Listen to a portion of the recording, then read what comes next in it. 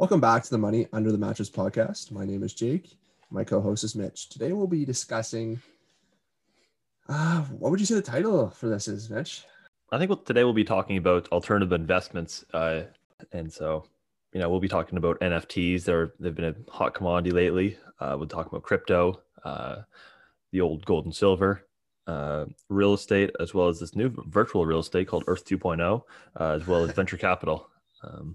Having a good day so far, Jake? Yeah, not a bad day. The market was down, but never a bad day to see, the market go either way. I mean, it's part of the way the system works, but we're long-term investors, so we don't really care. No, exactly. I mean, some of my actual holdings are starting to get back into a price that I'd really like to buy back in at. And so over the last couple of months, I've had a little bit more income than usual. So I've got a little bit more cash than I'd like. And so if I can get a little more deeper into some of my holdings right now, that'd be awesome. One thing though, first, you don't dislike cash though, right? No, but I would like to have a little bit less cash than I do right now. Because right now I'm about like almost 40% cash. And so, I mean, obviously I don't dislike cash. It's always great to have cash on the side. But I mean, when there's some great companies or great businesses out there that are selling at some pretty decent prices, they're kind of getting down into my buy price. So that 40% cash position might decrease a little bit here soon. So it's getting exciting territories. Yeah. So do you want to explain what NFTs are? Okay, I'll try. I'll read off like the description first, just Okay. so we have more of a professional explanation of it. So essentially what it is a non-fungible token. It's a unit of data on a digital ledger called a blockchain, where each NFT can represent a unique digital item, and thus they are not interchangeable. NFTs can represent digital files such as art, audio, videos, items in video games, and other forms of creative work. So how do you explain that to someone who may not know what anything I just said means? I think the best way to explain NFT to the layman person would be that it's digital artwork. Okay. So in other words, everybody buys paintings probably once in their life they have, or a picture of some sort or some sort of sculpture. That's art in some physical form. What NFTs are is that they're artwork, but they're digital and through your phone and probably your computer too. And they're you can't duplicate them, right? So it's physically impossible to duplicate these compared to, let's say a Michael Jordan rookie card. It still is possible to duplicate. It's just extremely difficult. So I think that's why the whole hype is that it's this new virtual or digital artwork that is, physically impossible to duplicate or replicate. And so, I mean, it's taken a big presence in today's market right now. When you say everybody's talking about it. It's a huge part of the news lately, and you're seeing some pretty insane prices for some of them. It's pretty amazing. Well, exactly. I mean, just the other day, I saw that an NFT went for, I believe it was 69 million, something close to it. And so I know there's some big advocates out there, such as Gary Vaynerchuk. I know Logan Paul, the YouTuber, he created his own NFT probably a month or two ago now. And so he was selling those, I believe, for about $2,000 an NFT. And so the way he sees it is, even though he's not an athlete, I mean, I guess he's going into the boxing realm now. But he's kind of just taking a bet on him as an actual, he's a social media star or influencer, as well as now a boxer. He probably sings and all that stuff, right? So he sees it more of a actual card based on him. So, as he gets bigger or grows his following, then he's guessing that, the price of his NFT will go up too. So it's definitely an interesting discussion that people are starting to have. And I know there are some guys that are in the financial industry that are starting to get into NFTs just because it's like a little fun thing to, dabble in, I guess. Speculate on. Well, I mean, exactly, right? Like it's more of a speculative play than anything, I think. I mean, do you believe that NFTs will be around for the long term? Because I know Well, there's both sides to it. I think they'll always be around. Whether they're worth what they're worth right now is another question. But there is this online stuff is getting pretty wild. Like, not like the prices or anything. I don't mean like all of the prices are going up pretty crazy. I mean like just the way that technology works. It's amazing if you think about it. Like how you're able to do these, like, especially with blockchain and all that stuff. Like it blows my mind. Like I don't even totally understand it. So, I mean, I tend to side with the Warren Buffetts of the world that say it's kind of just speculation and you shouldn't put your money into it. Mm-hmm. And I haven't put any money into it, but at the same time, you got to admire how cool it is, right? So, yeah, like I do to a certain degree understand why people buy it. Obviously, it's, like if you're a video game player, for the most part, you've probably bought like in-game content. So if you played like a video game, like it might be like a camo or a suit or whatever it is that you buy on a video game. And so technically that's digital artwork, right? There's nothing that it actually gives you, but I mean, it's just something that's interesting that you wanted for the video game, like an add-on. And so I guess these NFTs are to a certain degree similar to that. It's just something to look at and say, that's something that I own. In other words, it's pretty much just like, I know that they're selling like videos too. Do you know anything about that, Jake? yeah, I think a lot of like there's celebrities that are like doing NFT videos. I'm pretty sure. Yeah, LeBron dunking. I've seen that one as an NFT. Just I'm not sure. I'm not sure if you own the rights to that or not. Like I wonder if, for an example, like ESPN, if they were to, use that clip, I wonder if they get some type of royalty off it or.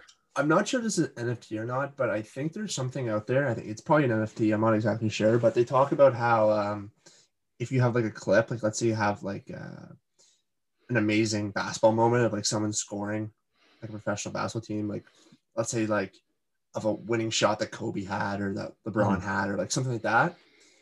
And if you own the rights to it, then if like TSN or something by accident showed it or they showed it without permission, like they would owe you money, I believe. There's something out there like this. So I think it's an NFT, but I could be mistaken. Okay. If that makes any sense. Yeah, so like another thing that's pretty interesting is like bands are starting to come out with their NFTs, with their own NFTs, and so I know like there's add-ons if you were to purchase an NFT through them.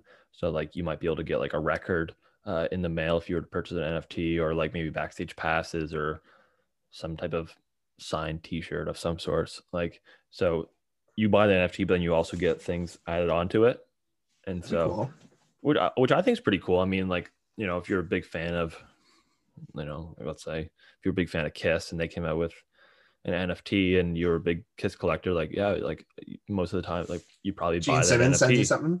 Gene Simmons sends you something in the mail. That'd be pretty cool. You know what I mean? Like And so I don't know. I mean, I don't think we'd ever buy an NFT. Maybe if Buffett came out with an NFT, we'd buy it. I mean, the odds of him coming with an NFT, I don't think it'll ever happen, obviously. But if he did, I think I'd just have to buy it for the hype.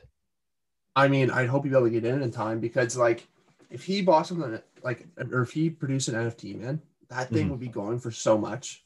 Just because people are like, oh, I get the Buffett NFT. Like, this guy's all about like saying Bitcoin isn't real and stuff like that or whatever. So I think it'd be worth a lot. Like, people would pay really good money for it. Is there any other NFTs that you'd pay for? I don't know. I haven't really looked at it enough to really understand it.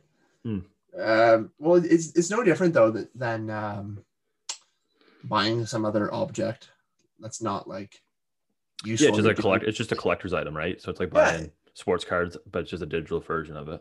Digital version. I still think though that actual paintings, like physical paintings, have more work put into them. So I think they should be worth more. And I understand where, especially ones that are like really old from like hundreds of years ago. I understand why those are worth so much and they're like really beautiful and stuff like that. So that makes sense to me. I think that paintings can be assets, even though they don't really produce cash flow from it. Mm-hmm. And obviously, it's all about the price that someone else is willing to pay. So it's hard to value it. But if you're going to, most people don't buy it though, just to like flip it. They tend to buy it because they are really passionate about The painting object, or yeah. And just artwork and stuff. So yeah. I think the other interesting thing are, do you know what CryptoPunks are? I think I've explained to CryptoPunks are to you. Yeah, they're the originals, right? I'm not sure if they're what they are. So for anyone that doesn't understand what CryptoPunks are, in other words, like I think the best way to explain it is like it's like a mugshot of like, you know, if you played video games back in like the 80s or like early 90s, it'd be like an up close mugshot of like those characters of some sort. Like it's very like how else would you explain it? Well, it says right here that it was released in June of 2017 as one of the first non-fungible tokens on the Ethereum blockchain. And yeah, that's exactly what it looks like, really. Like it looks like like very big pixel very big pixel, and it kind of looks like the old like what games are those? Like what's the what was before like the PSP and stuff? Like GameCube? Yeah, Game Boys are they or whatever they're called? Yeah, like is that what it is? Let's see here. I mean, or like Atari. You know what I mean? Like I wasn't a big video game guy, so I never knew any of them.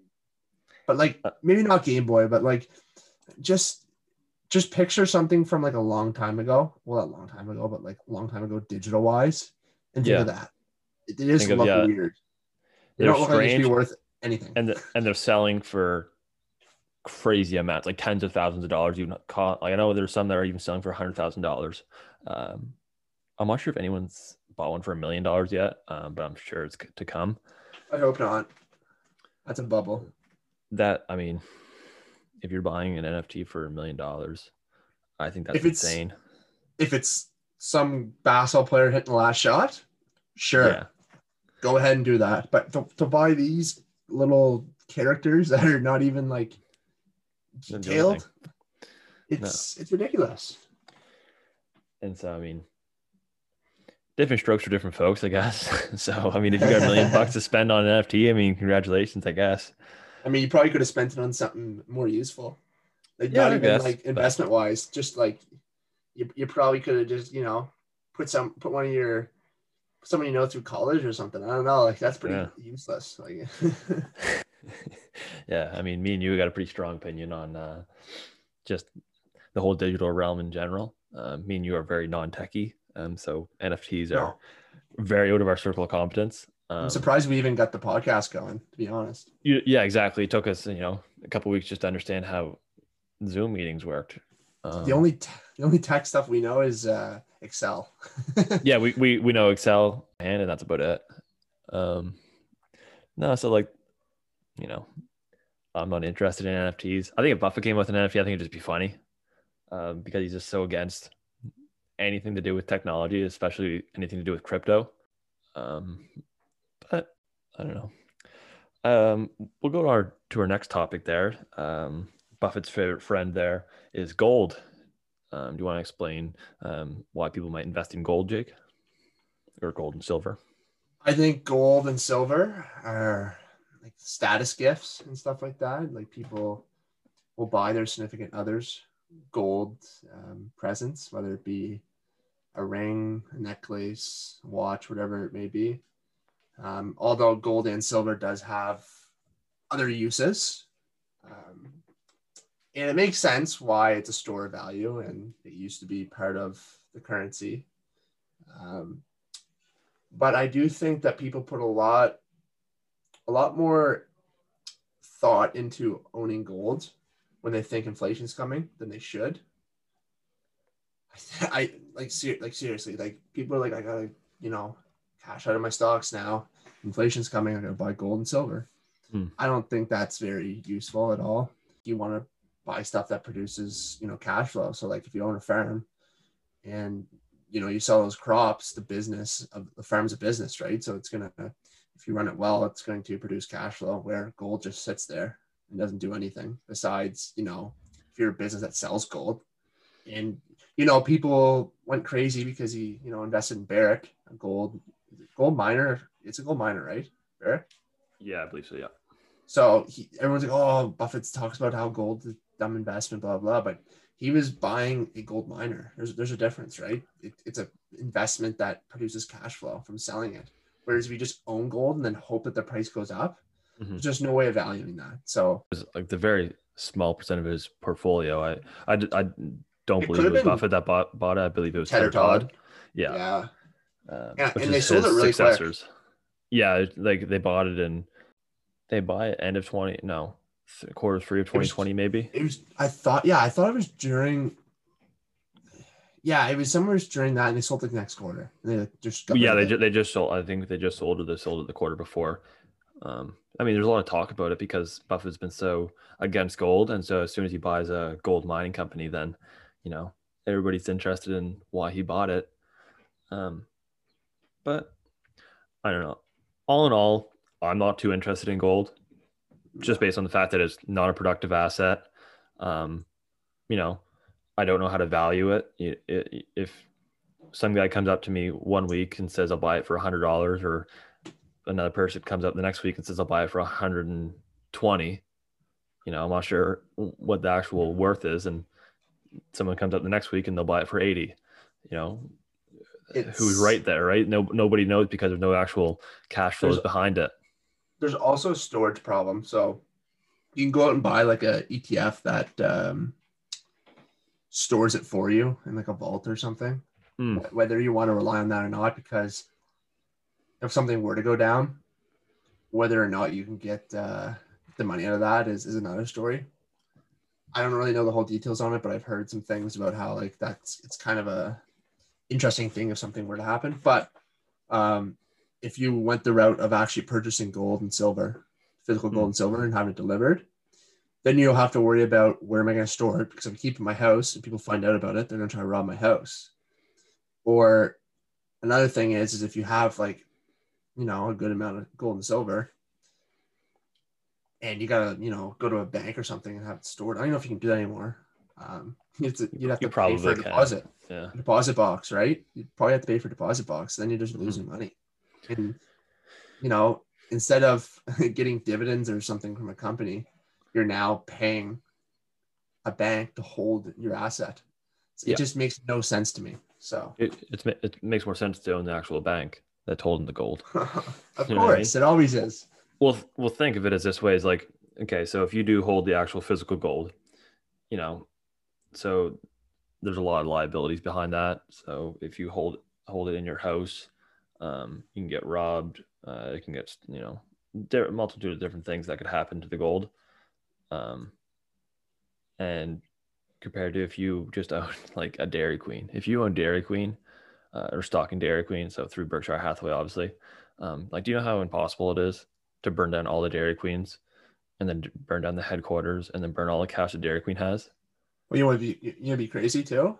You got insurance on that thing, so it doesn't really matter. So you're not running into that problem. So right, so you're paying insurance also on your gold too, which I think it's smarter to own the insurance company that insures the gold than the actual gold. And yeah, it's ridiculous to even people that worry about inflation don't really. I think that inflation will always be like, especially now, I think inflation, it's going to be higher than it probably normally is. But what's going to happen is as long as you hold solid companies, you're going to at least match it if you can invest right. So I wouldn't worry about it. Like even back in, what was it, the 70s or 80s, whenever there was that 15% inflation, like rampant inflation and stuff, Buffett was like getting like 20-30% returns or whatever it was back then. So he was still beating it, even though that purchasing power was lessening every year. But if you invest right, you at least should match it. So I'm not sure if this is true or not, but I feel like if we went into some crazy inflationary period in our country or in the States, would there be a way for the government to say, hey, everyone that owns gold, they owe it to us now? Just like they did back in the day? Is that still like, I mean, anything's possible, right? So it's one of those things where if you know, the economy in the world goes to hell or whatever you want to call it, does it really matter? Even if like you're holding some safe, safe asset, like Yeah. if things are going to go to shit, it's going to go to shit. You may as well just own the best thing possible and hope that shit doesn't hit the fan. I don't know. That's the way I look at it. I mean, I think it's always important to have inflation and taxes in the back of your mind and understand that they're there. But I think it's terrible to make investment decisions behind inflation as well as, as taxes. I think if you're making investment decisions behind your taxes, I think then that's just ludicrous. I also think that inflation hits people differently because although you look at the CPI, Consumer Price Index, to judge inflation, I personally think that the way it's calculated, it doesn't really represent how much inflation is going on in different parts of the economy. So if it depends on, like, if you're an old person, maybe inflation won't hit you as hard because the things you're buying, it's not gonna. Where if you're a young person, it may hit you harder because certain things are, inflating in prices, and it just it all depends, right? Like, people worry way too much about macro events when they should worry more about micro events if you're an investor. Like, it just makes no sense to me to worry about macro. I mean, you always have to have it in your mind, but at the same time, it's all noise. It really is just all noise. True. Well, exactly right. Like, let's say if technologies, let's say increasing in price, let's say on an average of 6% a year, right? 85, 90-year-olds have, for the most part, that's not influencing them at all, right? So they don't have to worry about technology increasing in price by 6%. You want to know something? Ray Dalio is probably arguably the best macro investor ever, right? I consider him, probably the best macro investor.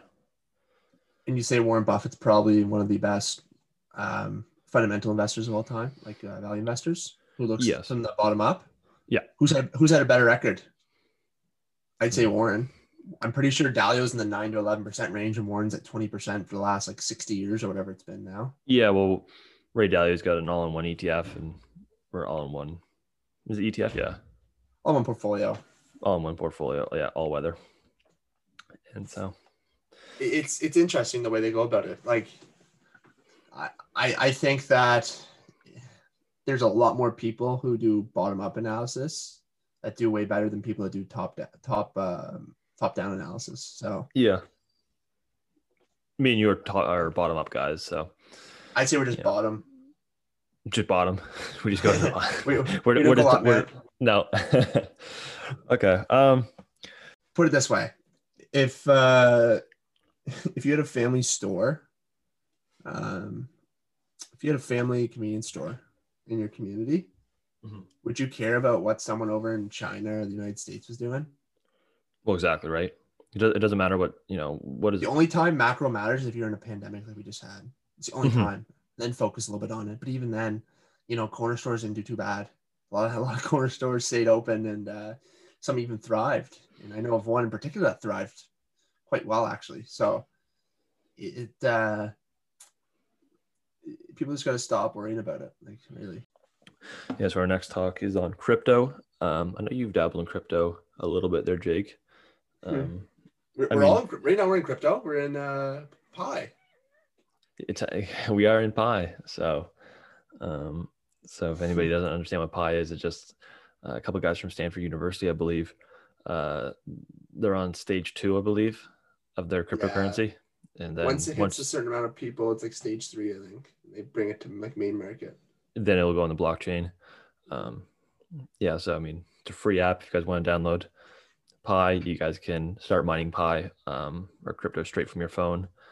It doesn't take up storage or battery or anything like that. It doesn't it's pretty cool. It's pretty cool. Pretty interesting.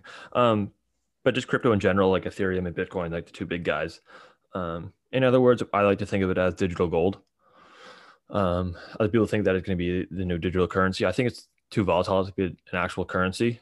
In my opinion, I don't think the currency can withstand, fluctuations of 20 to 30% in a month. I think that's ludicrous. For right now, it might balance out later on as life goes on. I mean, I think as it gets bigger, it'll stable, they said. Yeah, that's what I'm guessing. but we'll see what happens. Me and Jake aren't really buying crypto. I think you bought it for a little bit. Just I as like a bought little. I bought a really tiny amount just for fun, and Mhm. then it went up, and I was like, I'm out of here. I don't. I just I did it for fun because why not? If you have a little bit of money sitting around, but I'm not a fan of it. It was pure speculation, and that's the only real speculation I have in my portfolio. Yeah. And I mean, there is like, okay, so I know a lot of Bitcoin guys that say like, oh, like what happens if we all go to crypto? Like all your stocks are gonna go to zero pretty well because you guys will be screwed, right? Crypto will be the new thing. Um, no, um, all the businesses will turn into crypto based on the fact that they go from the US dollar um, for accounting, then they're going to turn into crypto. And so, I mean, I'd rather own businesses. And so they start doing cash flows from US dollars. And then once, Bitcoin It's becomes the primary currency, then I'll be yeah. getting cash flows in Bitcoin. But no, you know, I'm not interested in Bitcoin because I also don't buy the US dollar either. Like I don't speculate on the US dollar, the I would right yen or now. the euro or anything like that. So there's no point in my opinion. Like obviously I see a point in Bitcoin. I see that there could be um, you know, strong tailwinds maybe with it to a certain degree. But I'm not too interested in it. And it's The extremely far technology out makes from our sense. the technology makes sense, but it's extremely far out from our circle of competence. Or I know at least certainly mine. Like I have a hard time, figuring out how to like change my background on my computer, let alone what this new cryptocurrency is. It's just not something I'm interested in spending a lot of time on. And I'm more interested in buying great businesses at great prices. Well, the way I look at it is But it's something that I don't know. I think it's just like funny, in my opinion. I don't really have much of a like say in what people invest their money in or buy their I think it's a better buy to just, in other words, if you got money, go spend it on Dairy Queen and Circle K. uh, your money's a lot better there than it is over in Earth 2.0. And if you're interested, you could probably crack open a couple of Coca-Colas for us too. I'm sure Mr. Buffett and Mr. Munger would love that. Our last topic of discussion for the day is venture capital. So if any of you guys know what venture capital is, you guys might have seen Dragon's Den or Shark Tank. Dragon's Den, the Canadian version of Shark Tank. And so what it is it'll be a small startup or a small business will go in, pitch their idea or their business to a group of investors. They'll be looking for some type of equity in their company. And so they'll pitch their idea. If the investors feel that it's a great business or a great idea, then they'll proceed to give them money in return for equity. There's a lot of venture capital businesses around. Like I have a friend that just started on to a venture capital firm. And so it's an interesting thing. I think it's more speculative, obviously, than buying great businesses. Because when you're a venture capital start, like when you're investing in startups, small startups or early stage businesses and stuff like that, I think it's extremely hard to calculate the future cash flows of that business. But I think, there's home runs and everything. So I think, I mean, if you bought a handful of these venture capital startups, it could be cool. I wouldn't definitely not put 100% of my portfolio into venture capital. But it's definitely an interesting discussion to have. If you do get up to like a higher net worth and you want to allocate 5% of your net worth maybe to venture capital or 10% of your net worth to venture capital, you might swing in a big home run. I think there's more luck involved with it. But maybe I'm just biased because I've never been in venture capital. Or I guess I've never invested in venture capital. Do you have much to say on venture well, capital, Jake? yeah, I don't really have much to add about private equity. The only thing I really know about it is, or the closest thing I've ever seen would be Shark Tank. Mm-hmm. And from what I think about on Shark Tank, it's typically lower amount of money bets because it's typically anywhere from like 100,000 to like $500,000 or something like that. And we're talking about like Mark Cuban, who's a billionaire. So he's putting down small amounts of money with potential to, hit huge returns. So Yeah. it'd be no different than us buying a small cap stock or like a micro cap stock, and it just started having profits, or it doesn't have profits yet, but it's on its way. It's a good business concept. It'd be no different than you allocating like a percentage of your portfolio or something really small, so. No, exactly.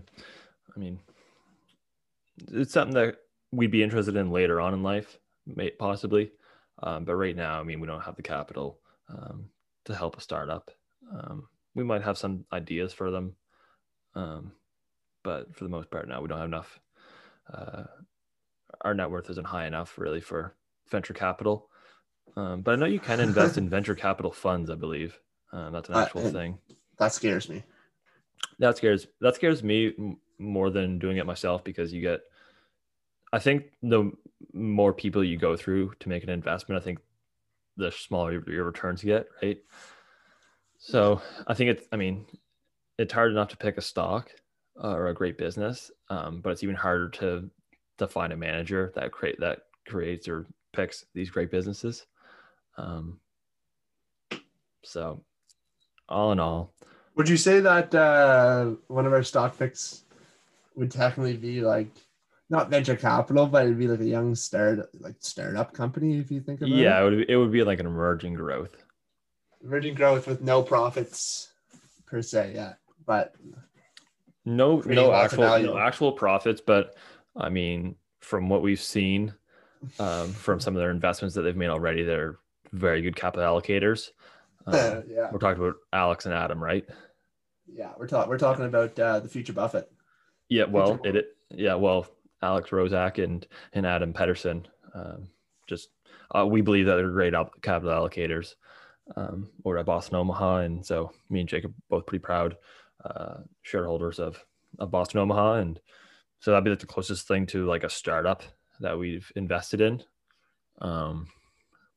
But we understand what they're doing. And it's very interesting because I'm kind of glad they don't have profits. I mean, right now you're able to, not paying taxes, and they're building a lot of value.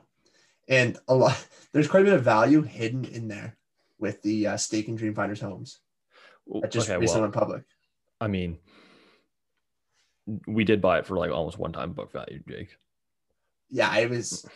So we bought the potential of a next like potential Berkshire. I'm not saying it's going to be Berkshire, but a potential Berkshire at a cheap price, which is pretty amazing. There's probably a 95% chance that we're going to make money on our initial investment, and if it went lower, then we would have invested a lot more. Yeah, we've already tripled our money in it. Mm-hmm. So yeah, I think this is a great podcast.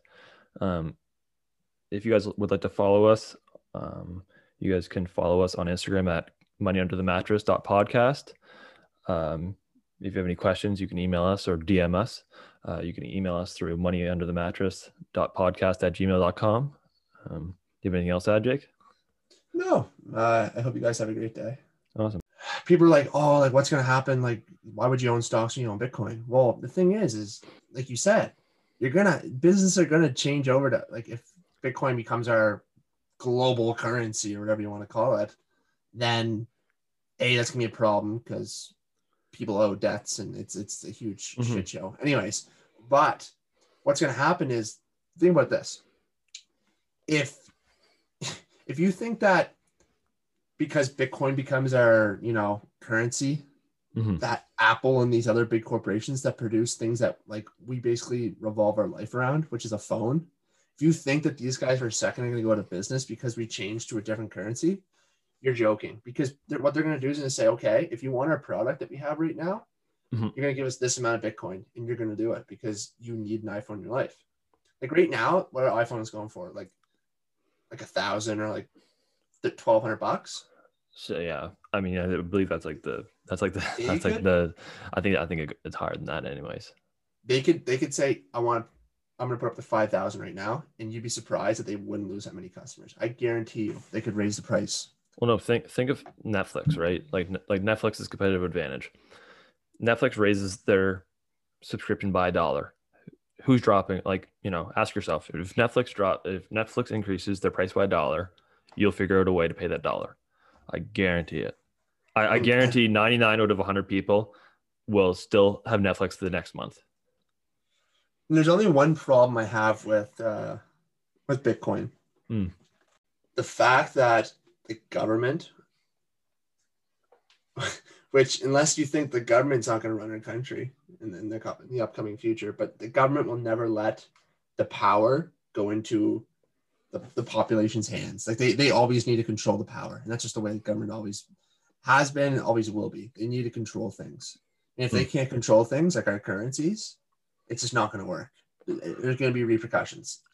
But do I think that there's always going to be a way for you to pay via Bitcoin and these other cryptocurrencies? Of course. And you already can, right? Yeah. There's people right now that live off just Bitcoins and stuff, and they like change it. And you know what? Bitcoin may be better than holding on real cash. What you can do is, your Bitcoin goes up as more cash is printed, so you're able to buy more, dollars. So good for you. But until something a lot more substantial like changes throughout like the world, I couldn't see myself, saying I have this X amount of dollars from now on, I'm transferring it into cryptocurrency. I just can't do it. I personally, I couldn't. I don't think you could either. No, I mean, it's so far out there for me to understand. Like, it's not something that I'd rather figure out the cash flows of Facebook and its intrinsic value than figure out if Bitcoin in 20 years down the line, if I'm going to be buying, my car in Bitcoins instead of what it is. I gave myself, Mitch, one day I said, I'm going to take a couple hours and I'm going to try to learn about Bitcoin. They started talking about these nodes and this weird stuff. And like, I tried searching up like images of how like the blockchain actually works. Man, no, you have to have a background in that type of stuff to even understand it. Okay. Well, I think with Bitcoin, I think you can day trade it just like as stocks. Well, yeah, because because there's all volume and volatility and there's trends that you're able to follow. Yeah. So I see why people day trade crypto to a certain, I mean, if you're going to day trade, you're probably going to day trade crypto over stocks, I guess. I don't really understand the whole day trading in general, but to a certain degree, I do understand that. Yes, like there's trends in crypto just as much as there is with stocks, because if you're a day trader, you're not really caring about the intrinsic value of the stock or anything like that. You don't care if, earnings are down this week or next week or whatever it is. But I don't know. Me and you, like we've always said, we don't know a lot of things. And so crypto is certainly not one of them. One thing that we have started looking into is real estate. We like real estate rental properties. We're not really interested in flipping properties, but we think that buying a real estate property at a significant discount to its intrinsic value, just like a stock. Special situation, people need to get off their hands. Special situation, they have to get off. Pinch type of thing or something like that. Exactly right. And so I think if we can get into some real estate deals like that, I mean, we might flip if there's a crazy deal and it was like a single unit. But for the most part, looking to get into rentals. I think real estate is great. I think it's extremely hard to get into real estate at a young age, just based on the fact that there's a lot of things to learn. And I think that compounding your money through a real estate market could be a slow start at the start. But I think once you get a couple $100,000 under you, I think you can do great in real estate. I know like there's a guy that's at Stanford University and that's all he knows is Stanford University real estate. And so I believe, it's the guy that once 2000 stock market crash hit, he went and bought all the property around Stanford where all the people, is that the guy where all the like shops and stuff got closed? Yeah. Businesses got closed? Okay. Yeah, that makes sense. It's that guy. And so it's just like that's his circle of competence, and everything inside Stanford University, real estate, he understands, and he understands the intrinsic value of every single property around it. And so if it goes below that, then he'll buy it, I guess. He's made, a lot of money through that way. And I think there's a lot of different deals that the real estate market can hand out. there's cash flows behind the real estate market. And so that's why me and you would be interested in it over, something such as gold and silver or Bitcoin and stuff like that. Another thing that's what's that? I definitely think though that you'd need to be pretty well off to get into it, because you can make a higher return in the stock market at first. Mm-hmm. It's harder to make a high return if you have low capital in real estate. Yeah. Especially if you don't have like a lot of credit score behind you, and you don't have much lending opportunities, especially since we're both young. We don't have full-time jobs yet, and we're students and stuff. So it's hard to get into. And, in the States, you can leverage properties a lot, more than in Canada. But I think if you've been investing for like a certain amount of years, like in the stock market, and you're starting to get a hefty net worth on you, I think you can definitely diversify your money into a few apartment buildings for sure. Yeah, and it's a physical asset. Like I understand, I know a lot of guys that don't really understand the stock market, but they understand the real estate market because it's physical. They can see it. I don't really believe that whole thing because, I don't know if you guys have McDonald's in your town, but I drive past it every day and I can see it. And I know that I'm a part owner in it if I own the stock McDonald's. I know when I drive by Circle K and Dairy Queen that they're always bumping. So yeah, exactly. And so something's going on there. So something's going on, exactly. And that's a physical property. I believe you can go up and touch the walls, but we may be mistaken and prove us wrong if so. But one thing that you cannot touch is virtual real estate. If you guys have heard, if you guys have heard of this, it's kind of insane, honestly. It's called Earth 2.0. If you just search it up on Google, Earth 2.0, yes. And pretty well, to be honest, I have no understanding of it. You just buy land virtually. You don't actually own it in person. You just buy it virtually on Earth 2.0. And so, want a quick description? Yeah, I'd love one. Okay, Earth 2 is a futuristic concept of a second Earth, a metaverse, between virtual and physical reality in which real-world geolocations on a sectioned map correspond to user-generated digital virtual environments. These environments can be owned, bought, sold, and in the near future, deeply customized. Wow. Yeah, so if you're buying virtual real estate, our email is moneyunderthemattress.podcast@gmail.com. We'll allocate your capital for you. I would not go into virtual real estate. I for sure don't see really that much of a purpose in NFTs. And virtual real estate is so much further than that. How I know the other day I was looking at Fenway Park virtually. People are spending $3,000 to $4,000 virtually to own Fenway Park on Earth 2.0. Question for you. So does it work where, I wonder if it works where originally the first buyers of each place paid the company who made this thing. And then after that, it was just buyers and sellers. Is it kind of like that? I think that's all it is. I think it's just all based on auction market. And then after they sell that property and it resells again, do you think they get a little piece off that? Do you think they get a little kind of like a real estate agent fee type of thing? I wonder, because I wonder too. I'd like to own business. I'd like to own Earth 2.0. That's what I'd like to own. That would have, if they get commissions off the real estate, or not even the digital real estate. I cannot believe that this is an actual thing people are buying and spending their actual hard-earned money on.